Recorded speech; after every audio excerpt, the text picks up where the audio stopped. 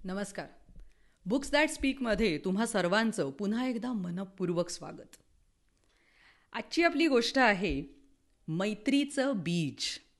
लेखक आहेत मायकेल फोमन आणि या गोष्टीचा मराठीत अनुवाद केला आहे सुशील मेन्सन. ही गोष्ट सांगितली आहे आसावरी दोशी आणि या गोष्टीसाठी मी आभार मानू इच्छिते arvindgupta.toys.com. तर अशा अनेक गोष्टी ऐकण्यासाठी आमच्या वेबसाईटला जरूर भेट द्या www.booksthatspeak.com. यूट्यूबवर चॅनल आहे बुक्स दॅट स्पीक. चला बघूया मैत्रीचं बीज.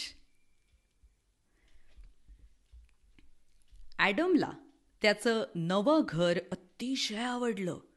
ते शहरातील एका गगनचुंबी इमारतीत होतं. त्याच्यासाठी हा अनुभव मोठा रोमांचक होता. आपण जणू काही आभाळातच राहत आहोत असं त्याला वाटू लागलं. गगनचुंबी म्हणजे खूप उंच इमारत, ज्याला इंग्लिशमध्ये आपण म्हणतो स्कायस्क्रॅपर. पण ॲडमला त्याच्या जुन्या घराची फार आठवण येऊ लागली. दररोज संध्याकाळी तो आपल्या आईबाबांना जुन्या घराच्या गोष्टी सांगायचा आग्रह करू लागला.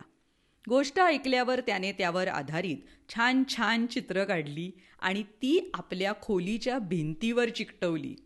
किती छान आयडिया आहे नाही? पण खिडकीच्या बाहेरचं जग मात्र त्याला उदास आणि कोरडं दिसू लागलं. खिडकीबाहेरचं ते जग त्याला खूप रिकामं वाटलं. इमारतीखाली सावलीत मुलं खेळत तेव्हा खाली जाऊन त्यांच्यात सामील होण्याची त्याला लाज वाटे. एकदा सकाळी ॲडमला घराच्या खिडकीतून बाहेरचं काही दिसेना.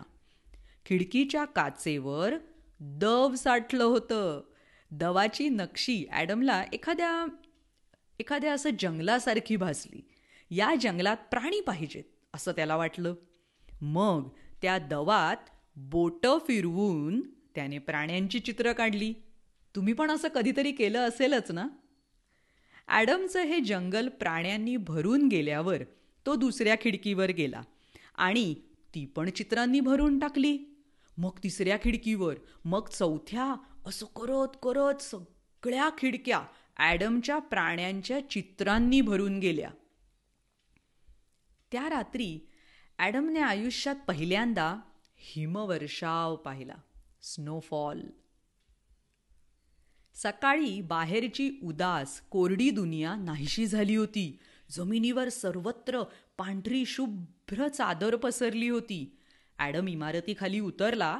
किती कडाक्याची थंडी होती तेव्हा, पण तो मजेत बर्फात खेळू लागला. खाली काही मुलं हिममानव, बर्फाचा माणूस म्हणजेच काय माहितीये, स्नोमॅन बनवत होती. ॲडमने बर्फाला हात लावला. तो खूप हलका, ओलसर आणि गारगार होता. मग ॲडम बर्फाचा हत्ती बनवू लागला. तुझा हत्ती खूप लहान आहे, एक मुलगा हसत हसत म्हणाला. आपण एक मोठा हत्ती बनवूया. मुलांनी ॲडमकडे बर्फाचा एक मोठा गोळा फेकला. ॲडमने हसून प्रतिसाद दिला. मग सगळ्या मुलांनी मिळून एक खूप मोठा हत्ती बनवला. हत्ती झाल्यावर ॲडम पाणघोडा बनवू लागला. त्याचं पाहून इतर मुलंही वेगवेगळे प्राणी बनवू लागले. थोड्या वेळाने तिथे बर्फाचा गेंडा, सिंह, मगर, उंट दिसू लागले. रात्री हिममानव म्हणजे स्नोमॅन या प्राणी संग्रहालयाचा प्रमुख बनला.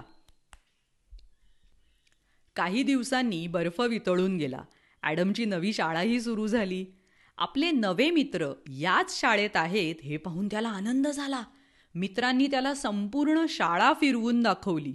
ॲडमला शाळेचा छोटासा हिरवागार बगीचा फार आवडला. शिक्षकांनी ॲडमला बगीच्यातील काही बिया दिल्या. ॲडमने बिया आईकडे आणून दिल्या. त्या कशाच्या बिया आहेत याची त्याला काहीच कल्पना नव्हती. त्याच्या आईने खिडकीत ठेवलेल्या खोक्यांमध्ये बिया रुजवल्या. बघू तरी या काय उगवतंय, आई म्हणाली. काही महिने निघून गेले. शाळेचा बगीचा फुलतच गेला. ॲडम बगीच्यातून नवनवीन बिया आणि रोपटी घेऊन घरी येऊ लागला. घराच्या खिडकीतील सगळे खोके रोपट्यांनी भरून गेले. मग त्याने आणि त्याच्या मित्रांनी टीनचे डबे आणि तुटकी फुटकी भांडी आणली आणि गच्चीवर आभाळातील बगीचा फुलवला. आणखी बगीचे बनवूयात, सगळी मुलं उत्साहानं म्हणू लागली. मग ॲडम आणि त्याच्या मित्रांनी दिसेल त्या मोकळ्या जमिनीवर बगीचा फुलवायला सुरुवात केली. कल्पना करा, सगळीकडे बगीचा, हिरवीगार झाडं. आता ॲडमला जग उदास कोरडं दिसत नव्हतं. आता त्याला बगीच्यांचं शहर दिसत होतं. ॲडमला कळून चुकलं की प्रत्येक ऋतू आपले स्वतःचे वेगवेगळे गुण आणि रंग घेऊन येईल आणि आपले बगीचे फुलवत राहील. त्यामुळे मैत्रीचे बीज कधीही मरणार नाही. धन्यवाद. बुक्स दॅट स्पीक हे पॉडकास्ट अँकर, गुगल पॉडकास्ट, ॲपल पॉडकास्ट म्हणजेच आयट्यून्स, स्पॉटिफाय या प्लॅटफॉर्म्स व्यतिरिक्त Stitcher, Breaker, Castbox, Overcast, Pocket Casts, radio public इथेही उपलब्ध आहे. आणि या व्यतिरिक्त यूट्यूब चॅनल आहे बुक्स दॅट स्पीक. वेबसाईट आहे www.booksthatspeak.com. धन्यवाद.